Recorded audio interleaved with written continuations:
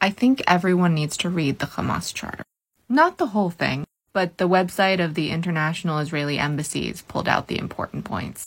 It's about a page, trigger warning for genocide and every anti-Semitic trope you have read in your entire life. I tried posting it. After about an hour of TikTok not letting it go through, I kind of gave up. Because what is said is so horrific, I didn't think it would ever get posted. So if you go to the URL in my profile, you come to this page, and that takes you to the charter, which looks like this.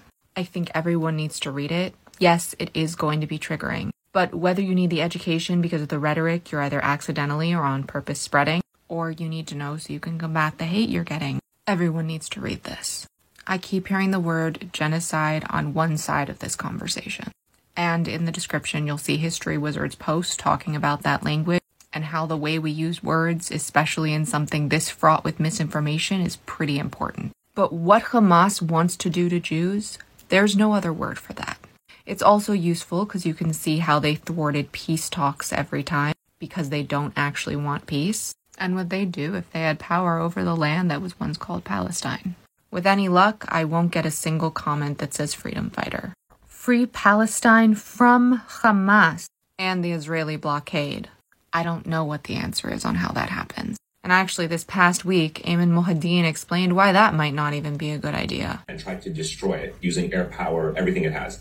And every time, Hamas has shown itself to be resilient, and in some cases has even bounced back with stronger capabilities, as we've just seen now. Yeah. This is the deadliest. So to your point, I think you're right. There is an argument to be made that if you go in this time and reoccupy Gaza, you could perhaps destroy the structure of the organization. But if you've studied Palestinian history and looked at the rise of militant groups over the years, you would see an evolution from the 60s, 70s, 80s, 90s, in which when one organization is defeated or destroyed, another one evolves in its place. And I think that is the fundamental issue here. Because Hamas is an ideology that builds itself on a central tenet of claiming to be a resistance movement to Israel's occupation, there is always going to be an ability to recruit from Palestinians and get support from countries like Iran who buy into that and are able then to take the next level or to the next organization or to the next generation of fighters. Regardless of whether they call themselves Hamas. Exactly. Or something else.